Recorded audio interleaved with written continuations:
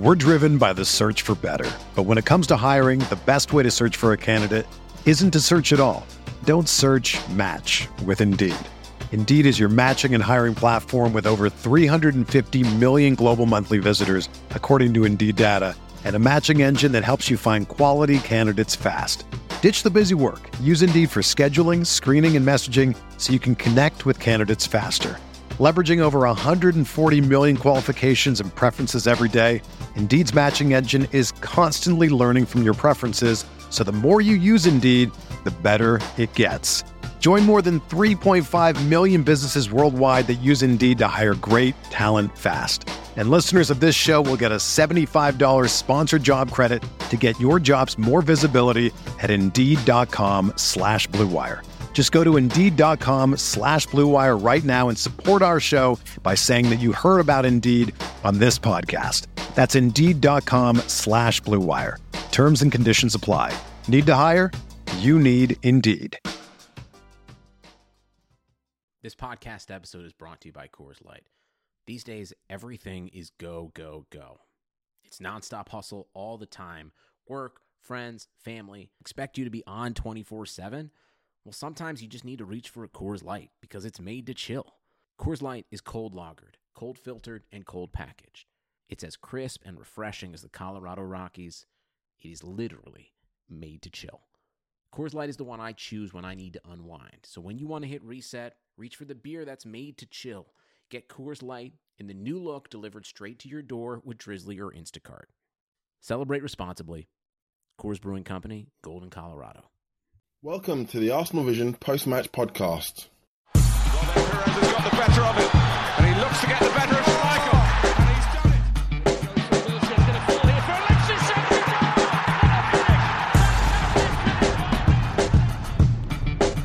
Henry, chance.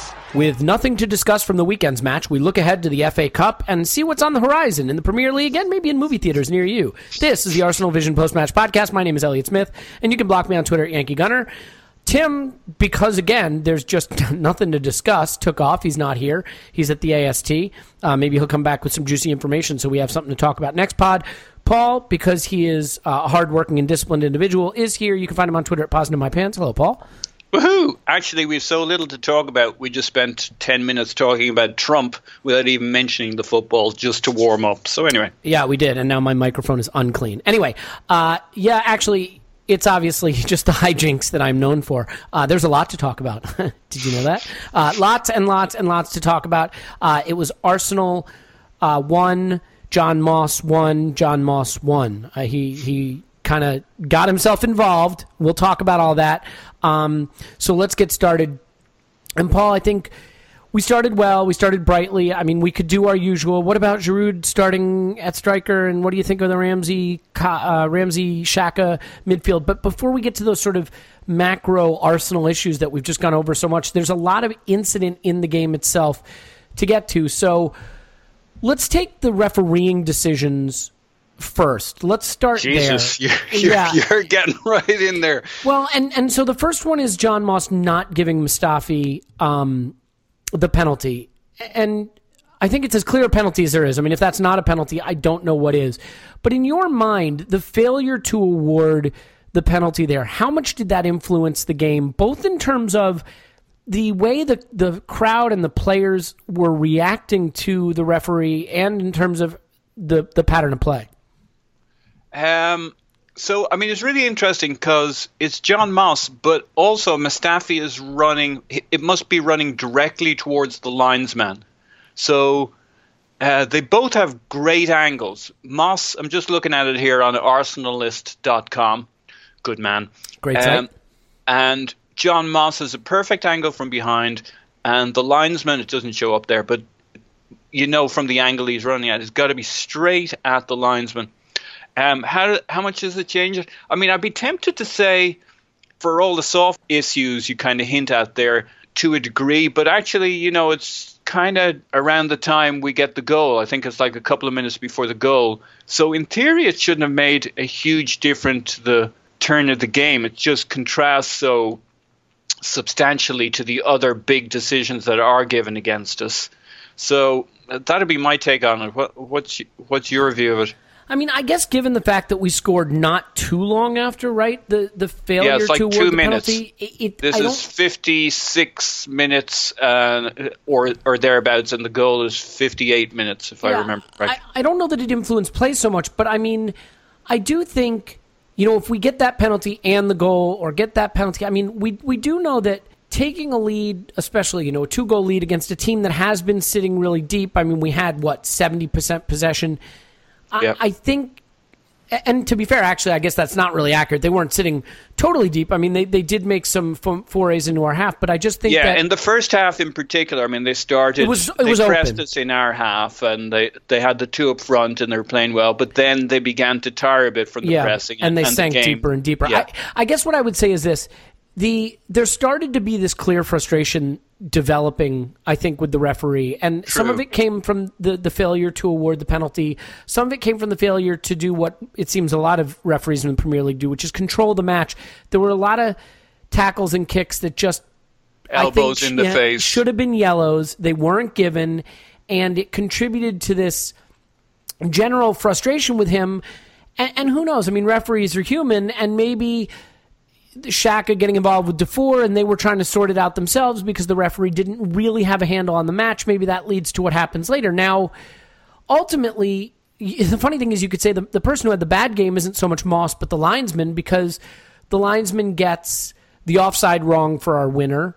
I think he's the guy who had the best view of the Mustafi incident that wasn't given a penalty, and he's probably the one who tells Moss to send off Xhaka after conferring. So the linesman may have been the more involved person when it comes to what happened on the day. But the next crucial decision, obviously, is the sending off, and it changes the game, not the outcome ultimately, because we wind up winning. It changes the game, but we have to discuss this, I think, from two standpoints. One is whether it was a sending off, and then two is what we make of Xhaka in response to that. So my first question, obviously, is, do you think the red card was fair? I'm a bit like this on these kinds of things and on offsides. He put himself in the zone of the red card. And if you look at replays, you know that thing where you see a replay from 3 angles, and 2 of them you say, oh, that's a red card. And then the third one you say, oh, maybe not, that's a yellow card. And that's how I feel about this. The referee is going to see it from one of those 3 angles, the linesman as well, depending on what angle you see this from. There is one angle where it looks more like a one-footed tackle and doesn't seem to get so much of the player. But from most other angles, it looks like a red. So... people say it's inconsistent. I agree with that. Worse tackles have been ignored or forgiven. I agree with that. But Xhaka put himself in the zone of a red card, and I'd say it's probably 2-1 on it's a red, because it depends on the angle you see. Yeah, I get that. I mean, is it the point simply that, like, so I've seen a lot of people saying, oh, well, this Rojo tackle wasn't given a red, and this wasn't given a red, and this wasn't given a red. I don't care, gets a red. Well, in a way. Right, I mean, is the fact that in other matches rules haven't been applied properly a defense? Like, no, don't we want lunges to be red cards? Off the ground, studs up lunges? Yeah, it's 2 issues. Is this a red card by normal standards, and it's right in there as a candidate for it. And there's the shouldn't refereeing be consistent, and doesn't that penalise it when other people are getting away with this shit? Yes, but those are 2 different things. It's a bit like going back to the Xhaka tackle that got him his first red card. It was against Swansea, wasn't it? Mm-hmm. And it would be. I mean, that's a fucking crime, because they've never called anybody else for it ever. And yet everybody justified it at the time from that side of the house, from the refereeing community. See, I thought that was more harsh, Paul, because I think... That's what I mean. Right, well, but also because I think... it's kind of like the court system in the United States, right? Like there's statutory law and then there's common law, right? So there's the laws as they're written, and then there's the laws as they're interpreted. And then rich people get off because they've got Johnny Cochran, Bob Shapiro. Can we please not go down this road any further? F. Lee Bailey, all on their oh, sorry. Yeah, okay. Yeah. And so anyway, Clarence Darrow, that guy, he got all those monkeys off in that trial about evolution or whatever.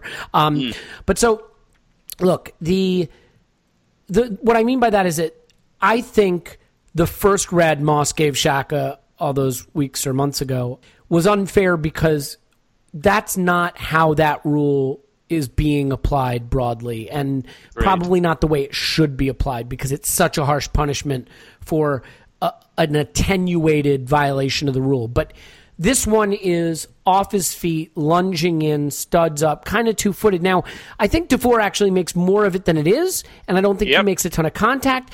And I think it's interesting in that he starts with it being 1 foot in the air and the other's kind of bent more like a traditional slide tackle, but in the process of following through, he finishes with 2 feet forward, and that gets him sent off. So then, here's the question. If we both agree that we're okay with that being called a red, Xhaka has a tremendous tackling record in the league, actually. As much as I've criticized him for being a poor tackler, it's something like 90-plus tackles with 2 reds in the league and I think 1 other card or something like that. I mean, so it's not like he's Lee Cattermole. Where do you come down on A, the stupidity of what Xhaka did, and B, how problematic you think this is? I mean, because no matter how we want to justify it, he has a history of picking up red cards. I mean, where there's smoke, there's fire. Yeah, I mean, the real issue is he's out of the team for 4 games at the worst time of the season for us. Maybe the biggest game of the season coming up. Now, you don't think about all of that going into a tackle, but you do think about it going into a game. You say, I'm going to play within the zone. Now, that might be hard to do. I don't need to be picking up a red card against a team that has the worst away record in the league when we've got some bigger fish to fry coming up. And we're a goal up, and the game is more in control. We killed Coughlin for his red card in the North London Derby last year as being insanely stupid. I did, and I thought it was. Yeah. And so I think in the interest of fairness, you got to kill Xhaka here. Now, I do think this was insanely stupid and out of control.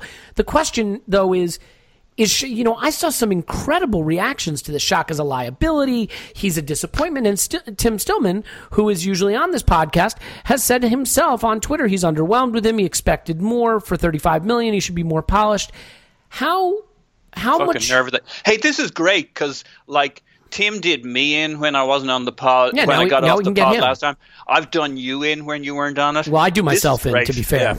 Yeah. All right, so walk me through what you think of Xhaka right now in the wake of this. I think he's really, really good. There's a part of me that likes all of this, that likes his commitment, that likes his intensity. When he's a bit more mature, it's going to be an asset. I mean, he'll do this every now and then. But we've seen it with some of our best midfielders in our best teams. They do this kind of shit. I think he's an intelligent player. I think he's just a bit fucking young. I think he's been really, really good. He was fantastic in this game before he was sent off. He was, and more important than that, he was fantastic, and him and Ramsey were really, really Ramsey to life. See, if you look at the pass map, Ramsey was able to get forward more. He was more advanced. He wasn't stuck in that sitting deep, not sure how to get involved role. He really rampaged forward. And Xhaka picked the ball up from the back, stitched things together. He got the ball to Ramsey in a more advanced position in midfield, and everything built from there. Xhaka played 8 of 9 long balls accurately. He led the team in key passes from a deep position in midfield. He was 90% on completion, despite sort of the high degree of difficulty.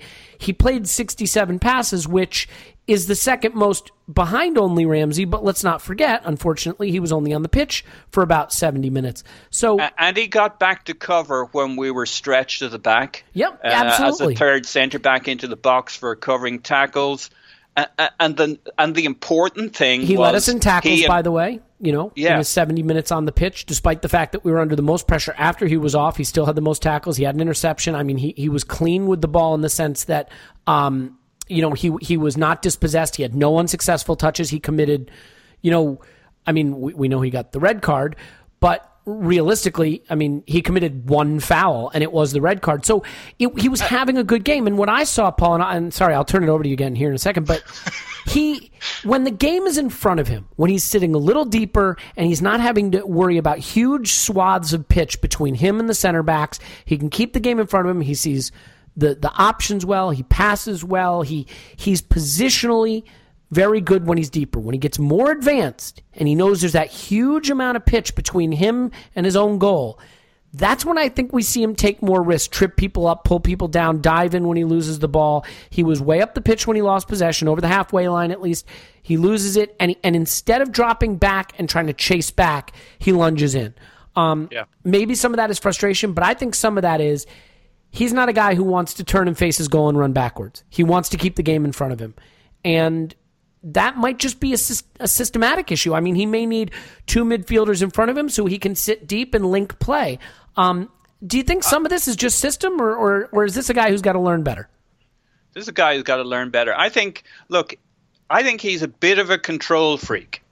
We all have a little joke about him handling the keys of the house when he was a kid and stuff. I made a little joke of they gave him the keys and then 58 minutes later he burned the house down in a gas fire. But he was very careful with it up to that. But I do think he's a control freak. I think he doesn't like it when he fucks up and he tries to then get things back under control. I think, he was overzealous running back for the penalty against that he gave away against Bournemouth. I know there's a bit pop psychology, but I think he's what you want. He's a player who wants to run the midfield. The worrying part of him is that sometimes his feet aren't as quick as they need to be. You've compared him to Arteta, and I get that, but one of the things Arteta had was really quick feet in tight spots, and he doesn't have that. He's maybe a little bit the other end of the spectrum. And I think there's that tension between a guy who wants to run the show, control the show, and sometimes the ball gets a little way away from him at his own feet, and he overcompensates. The guy getting away from him at Swansea, he doesn't like being run past. He doesn't like fumbling the ball, and I think for a guy who wants to be in control and run the midfield, which is a good thing, I think he has to learn which vampires we fight and which vampires we flee. He's got to let a few of these go. Yeah, well, he's not Makelele, he's not Conte. He's not Francis Coquelin, certainly. He's not in that mold. Not that Conte or Coquelin are fit to lace Makelele's boots. That wasn't my point. But I mean, he's more Pirlo than Makelele, if you follow me. I mean, he's a guy with a wand for a left foot who can play every kind of pass from deep in midfield, carry the ball, and get it forward to the more advanced midfielders, and that's great. And I think he can stay in the positions he needs to make interceptions and keep the game in front of him. You push him up over the halfway line, and we've even seen it with Coquelin a little bit this season, which is that once they're up in that advanced midfield position, if they lose the ball, you have to start making some really challenging decisions because that's how we get carved open. And you do. And I think that's a good point. I think he is best passing from deep, and Arsenal needs to set up to accommodate that. That's where he's probably one of the best passers in the league from deep, probably, right up there with maybe a Fabregas. Maybe he doesn't go for the killer pass as often as Fabregas does, but he's more a tempo player. When Coquelin, the Coquelin side of things, I agree with that, but Coquelin's been used to go up and take risks, so they kind of have a different risk-reward equation that they're been asked to. But so I think the real issue with Xhaka is we need to be able to find a pairing that allows him to do his thing from deeper. And the sadness for me is that this looked like Xhaka Ramsey had found that balance. Now, you would say it's only Burnley, but it wasn't. No, I think there was a lesson here.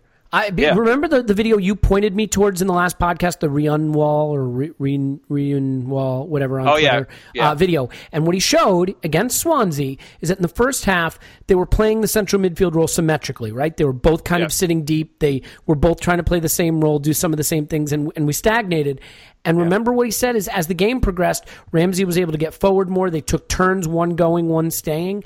They learned their lesson from that game. And in this game, Xhaka sat and Ramsey went, and it worked. And unfortunately, we won't see it for a minimum of 4 more games, but that to me works. And what doesn't work is when he gets further up the pitch. It's a shame. Now, look, he gets sent off. They get a penalty. Presumably, you have no problem with the penalty award. Coughlin just takes a swing of the leg. It's just a rash moment. Yeah, Adrian Clark had a good bit on the breakdown. The problem stems from the throw-in. He needs to advertise on this podcast.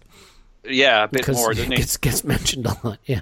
Because the problem stems from that and everything else is catch-up. They don't take their assignments, people aren't covered, and then they scramble. Yeah, Coughlin swings a leg he didn't need to swing, which again is a shame, because I thought he'd been so bright when he came on. He played in ways you don't expect, that the average fan is not expecting to see when Coughlin comes on in that circumstance in that game. They think he's there to shore things up, and he's playing. He's playing out of tight corners on the touchline to keep the ball alive. He puts the ball over the top to Ozil to set him free. He gets into the box and probably has his best shot on target. Not a goal. The move where we ultimately wind up winning the penalty.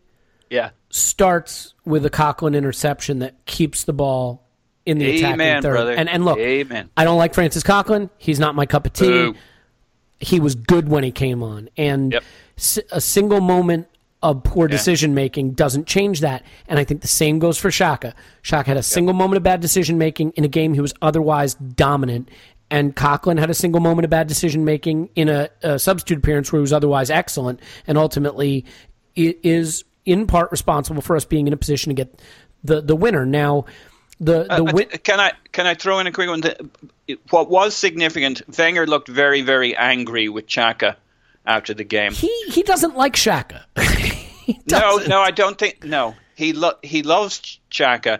He hates this about Xhaka. I think it's this stuff that had him being a bit conservative. What's changed, though? I mean, when we were the Invincibles, you had guys on that team that got sent off all the time. We were the most red-carded. I mean, Arsenal, I think, the most red cards in Premier League history or something like that? I know football didn't start in the Premier League. But so what changed about Arsenal? I mean, why the frustration in particular with Xhaka and his red cards when he's had plenty of guys down the years who were excellent players who loved to pick up red cards? Because I think there was no need for this. This was, I don't think he's a stupid player, but this was blind stupidity.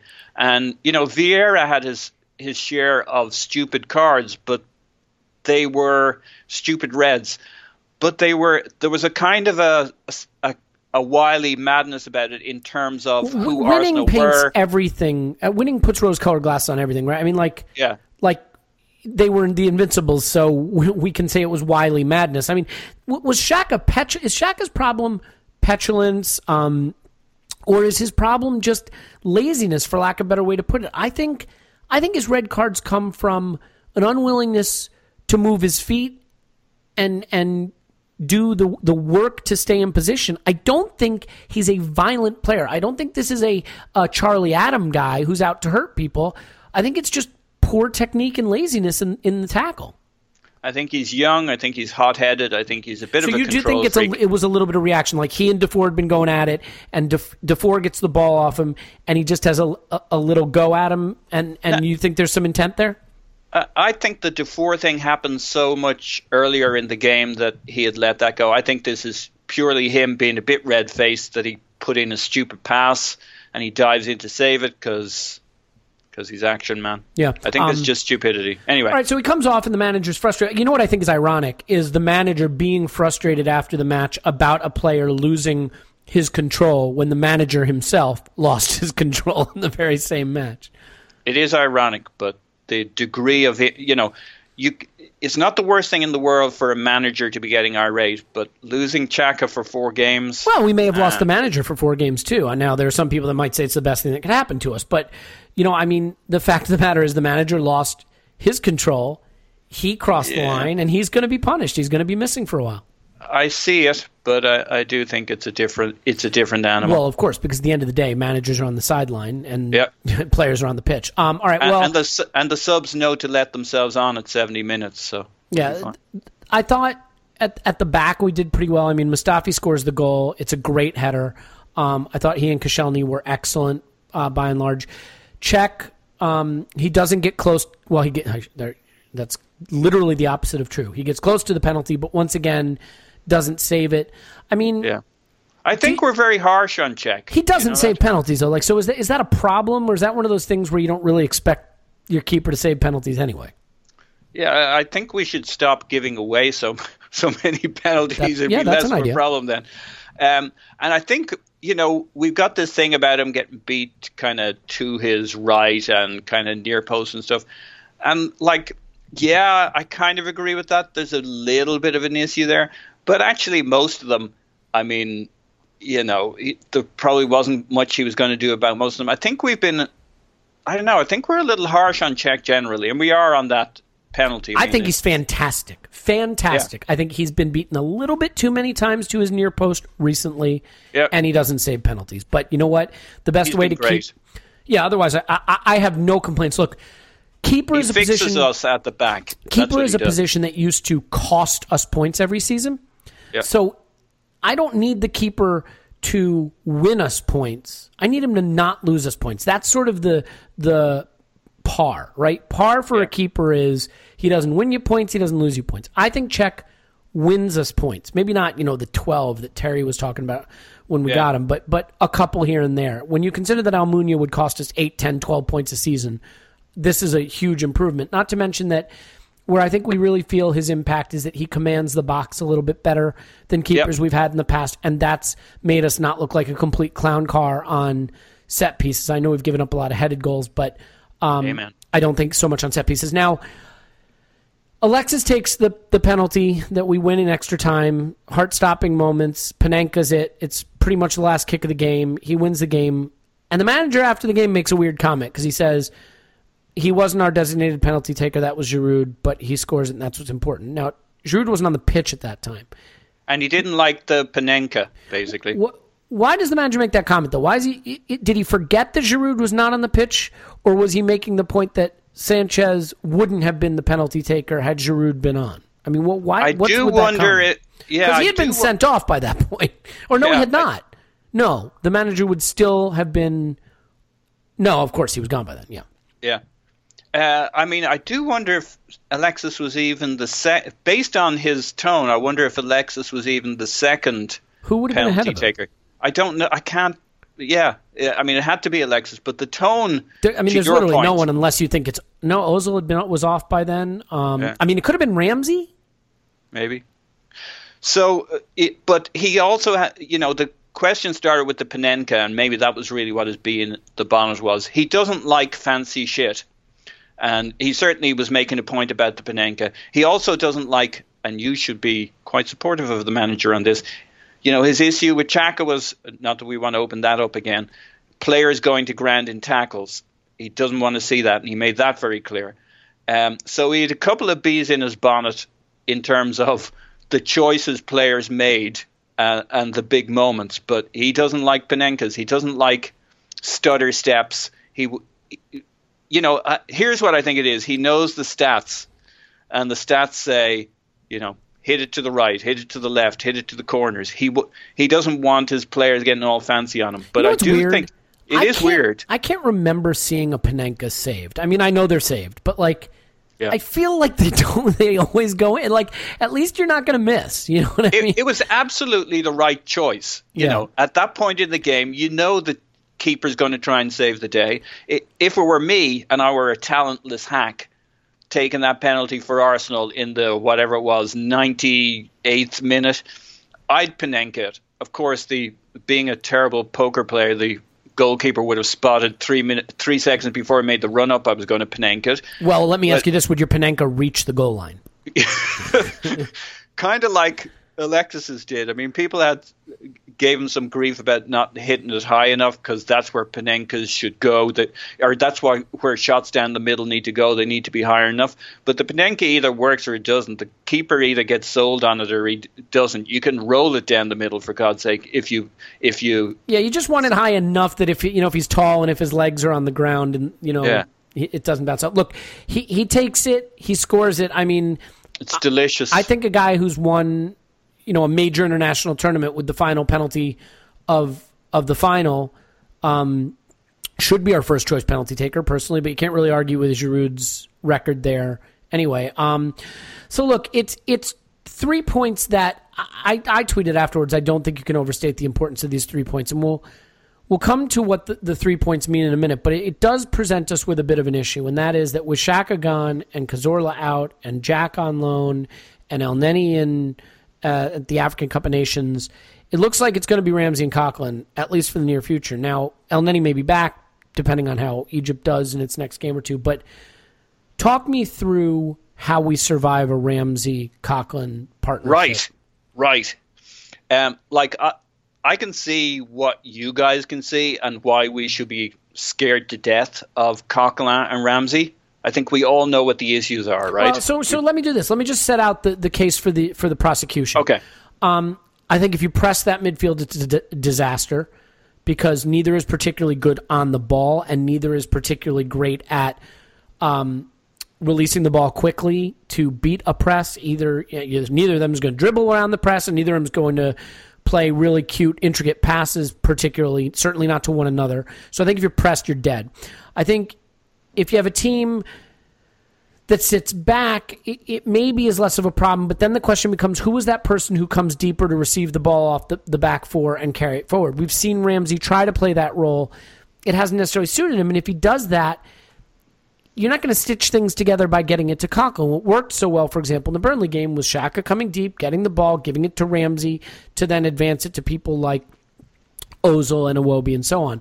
So I don't see how you can build through the midfield. It's not a midfield that gives you control or possession, and if it's pressed, it's diabolical. So do you play long?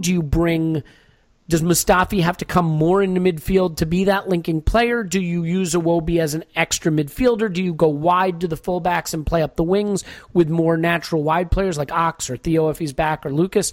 I mean, you can't possibly think we can control midfield with Ramsey and Coquelin together. So how do we make it work? Okay, so here's the case for the defense.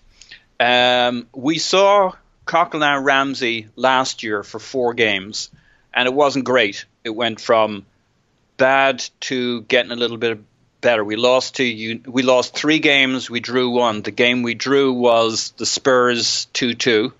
Coquelin red card. The thing I'd say in their defense was they were both, in a sense, coming back. And I think they were actually, I went back and studied that pairing for the first half and the start of the second half when we still had both on the pitch. Mm-hmm. And after taking a lot of heat early on in that first half, they started to come into their own and find a way of playing together that made me think I wish I'd get to see them a few more games after that to see what it would become. The issue here is they're not going to have a lot of time to build that pairing, even if I'm right. They're going to have to, they're going to have 1, maybe 2 games before they get to see Chelsea. We play Watford, we play Southampton in the FA Cup. Don't even know if they'd start there, but we don't have much else, so maybe they will start there and get a chance. So Chelsea might be the 3rd game they play together. Maybe they can get their shit together. Now, back to the tactical aspects. If we're pressed, that means the other team's pushing up. There's a couple of ways to beat the press. Probably for us, it's playing more long balls. Mustafi was sensational with his balls over the top in this game. He always is. He's just fantastic at that. 2 to Ozil, 1 to Sanchez. Some really nice distribution from the back. So that may be part of the answer. everybody else helping out. Sanchez, Ozil, Iwobi dropping to midfield do you have to help revert, out. right? I mean, do you have to revert back to Alexis up front and Iwobi on one wing and maybe a more natural wide player like Theo or Lucas, but then Sanchez can drop deeper into midfield, Iwobi can come into midfield, and you just have more of a cluster of players than in Alexis, Iwobi, Ozil, Ramsey, and Coughlin, who all can take up a role in linking play together in midfield. I mean, I know that makes you very narrow and compact into those central spaces, but it does give you a measure of control in the center of the pitch. I think that's right.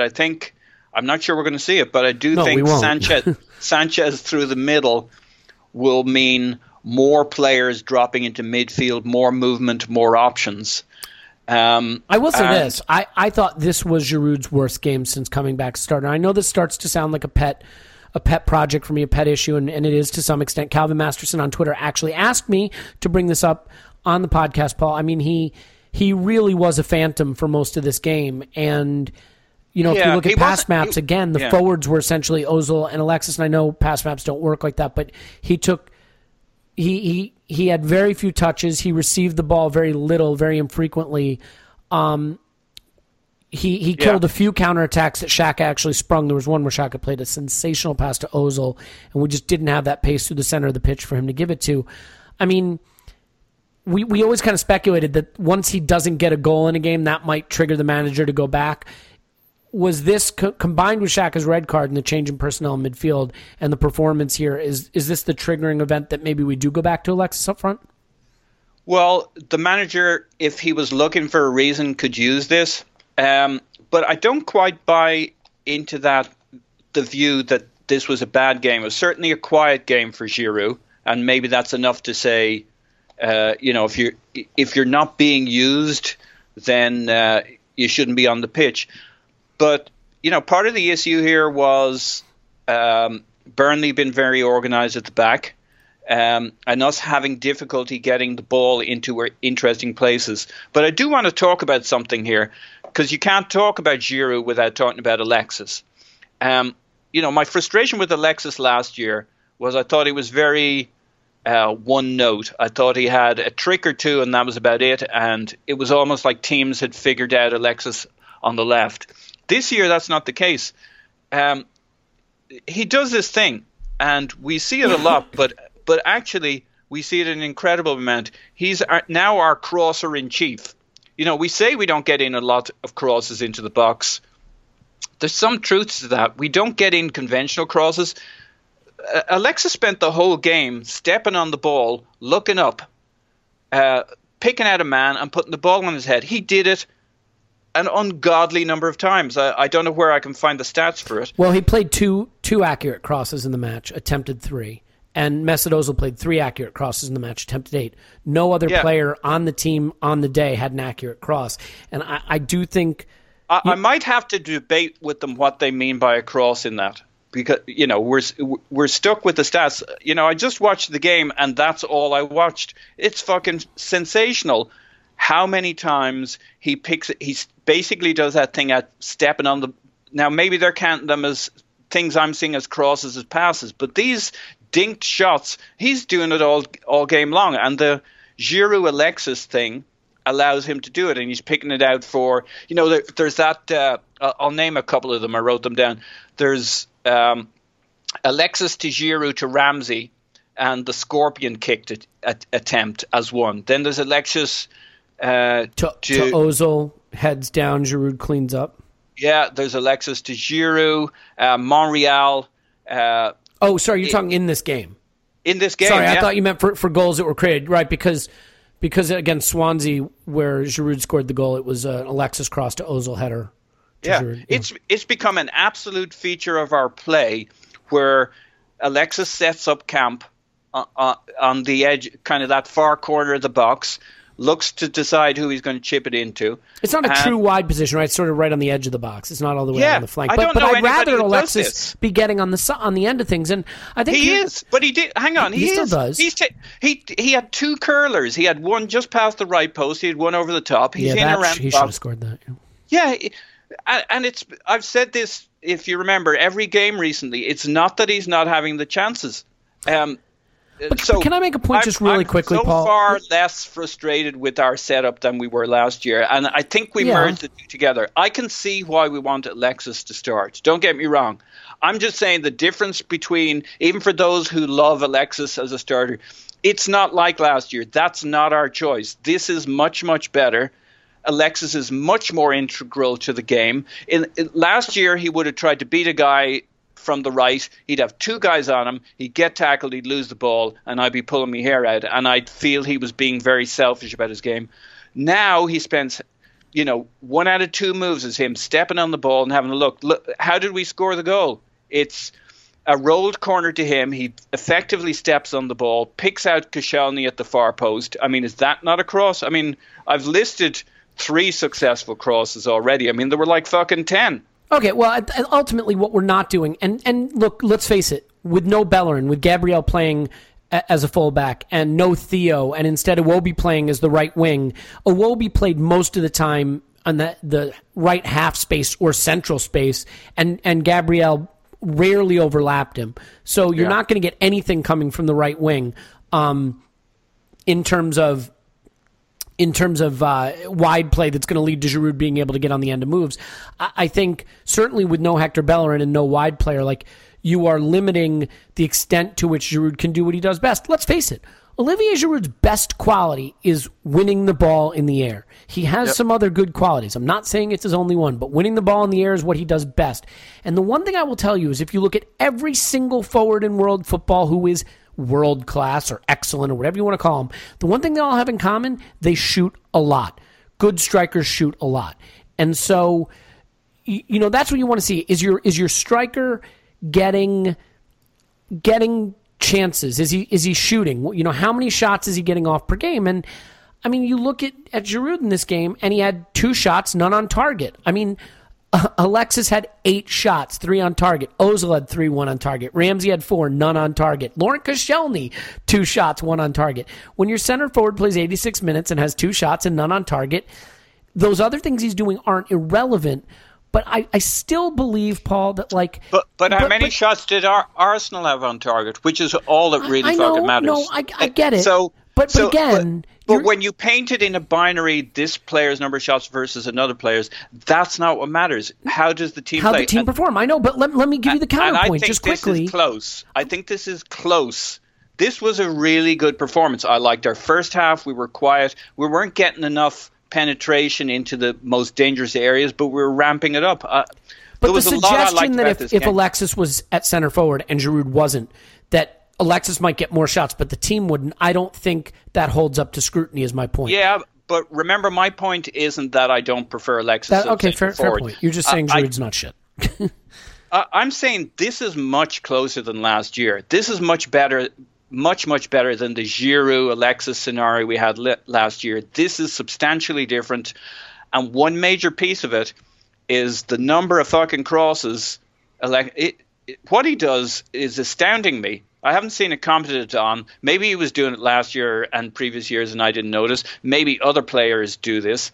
I haven't seen anybody do what he does in this game and many, many games. That thing where he steps on the ball, looks at his marker and decides, will he roll it, will he attack the guy, or will he cross? And he was fucking banging in crosses all game long. Well, he's just playing at a different level in general. Right? I mean, yeah. And whether he's at center forward or left wing. Yeah, we associate that with him playing at center forward.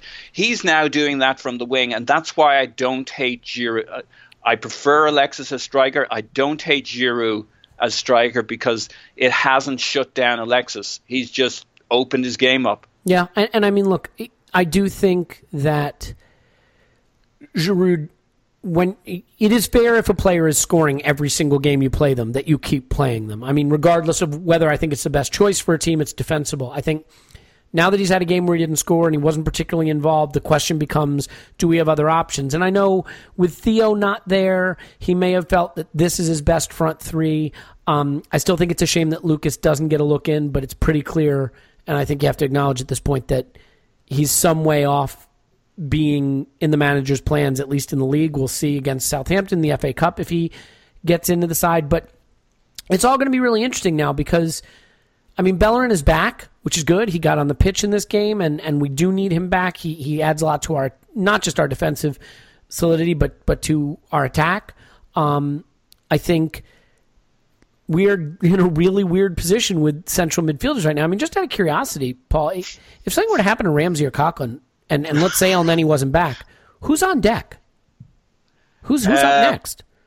My radical pick would be Iwobi. Yeah. I mean, I'm serious. I mean, it's that or it's like Maitland-Niles or something. Yeah. So, yeah, it's gonna be interesting. I mean, fingers crossed nothing happens, because it would be just like us to, win this game and have it be a totally Pyrrhic victory, in that losing Xhaka for 4 games means we drop some points, we lose to Chelsea, and we're we're right back where we would have been anyway. So are people going to go apeshit if we pick the two of them for midfield and risk them? We got some of that flack for playing Santi for the FA and Cup? Somebody else. You mean for the? No, I don't. I think. Look, we're not playing every 3 days right now. I think you can. I think Southampton away is a very, very difficult match. And we've got to go for it. Well, we've got to go for it. Look, you lose and you're out. And then the other thing is, Paul, it's not like there's an El Neni who he could play where you could say, well, he should have used El Neni, or there's a Jack Wilshere, or there's a Ramsey on the bench or something. This is a case where these are the only two. So, no, I don't think there's a problem there. Let me ask you this. In the context, they need to bed in. In the context of the season, how important do you think these 3 points are and may prove to be? Massive. I think we were dead. I mean, it's amazing to be. We are in a kind of a must-win section of the season. Well, but do you know what I think changes that, Paul? It's the results from this weekend, right? Where Spurs and City drop points, and United drop points, and Liverpool lose. To not take advantage of that at home to the worst away team in the league would have felt just devastating. Yeah. And winning it, to be able in one weekend to gain 2 points on United, 2 points on City, 2 points on Spurs, and 3 points on Liverpool, and to be in second at the end of the weekend, I think with that's the last massive. Minute winner in the 88th or 98th minute. Emotionally, it changes everything. Effectively, a fight back with 10 men. I mean, it's massive for psychology. To be fair, we played 6 games in a row that we all said were highly winnable. I think Tim spotted 16 points out of 18 as being a reasonable and good result from that, and that's what we got. The Bournemouth result was disappointing, but I think when you take the 6 games in a row, that's about right. But the downside of that, and reason this weekend was massive, was because it was our easy stretch, and it gets tougher from here on in, and it gets tougher real quick. So these were results. These 3 points were absolutely essential. We're 8 points behind Chelsea going into play Chelsea. You don't want to be, 11 points or 10 points behind Chelsea. Well, also, in second place and where we are, it can at least psychologically feel a little like a title challenge, as opposed to, huge. Sitting 4th or 5th and feeling like it's a scrap for top 4. I mean, the analytics community has us at 82% to finish top 4 now, and second best chance to overhaul Chelsea at something ridiculous like 14% or something. But moral of the story is, you're looking up to first instead of back to 4th, and I think that has a psychological impact. I was gonna try to bring up issues on this particular podcast about like the mood at the Emirates, just how the atmosphere seemed pretty quiet for large stretches, and the question of the banner, which I think is pretty funny, but some people don't see it that way. But given that Tim, who is the only one of us who goes to the matches, isn't here, I think we can best leave that for another podcast.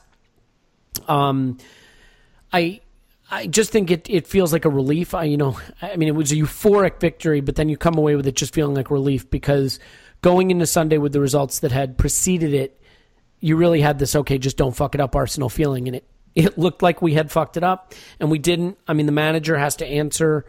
We'll see what the discipline is there, but it's FA Cup next, and I think it's a really tough challenge. And, I always hate to see us go out of the FA Cup, but to be fair, it feels like a break from the stress of the Premier League right now. So maybe the players will play with a little freedom in that respect. And, interestingly, Paul, I actually thought for the first 30, 45 minutes or so, this was some of the best football we'd played in a little while.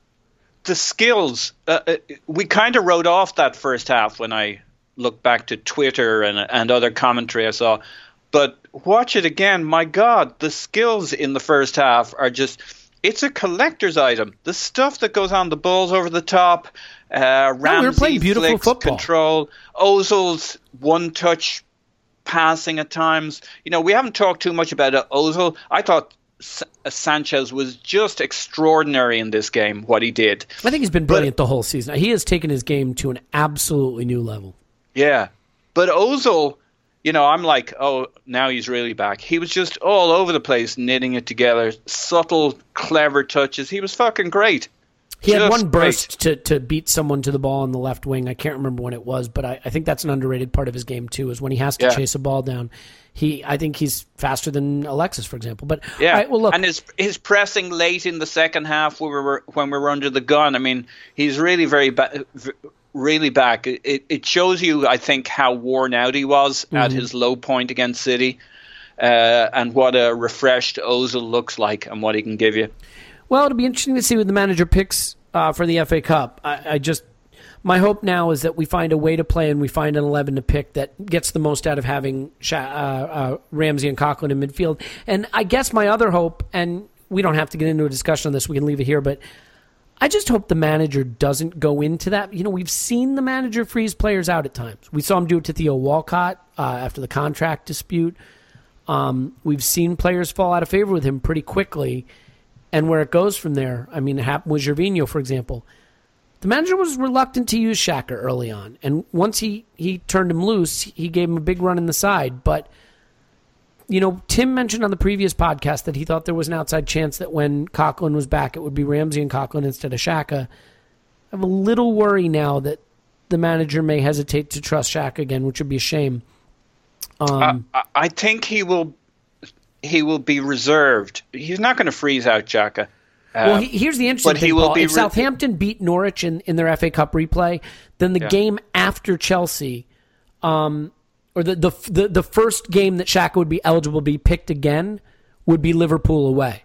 And it'll be interesting to see if the manager throws him right back into the firing line. I imagine some of that will depend on how we perform without him at Chelsea. But let's leave it there. I think that's a good amount of time for just the two of us, and we'll come back after the FA Cup. We'll let Tim have a crack at some of this Xhaka talk because he hates Xhaka, and I want to hear why.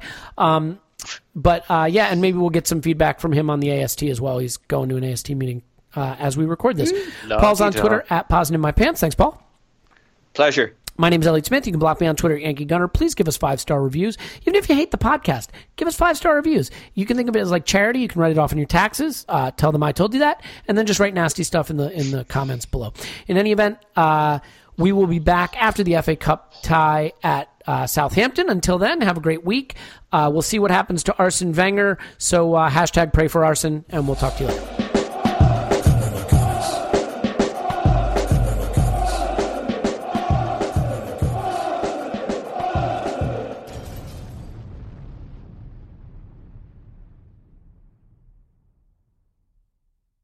Everyone is talking about magnesium. It's all you hear about. But why? What do we know about magnesium?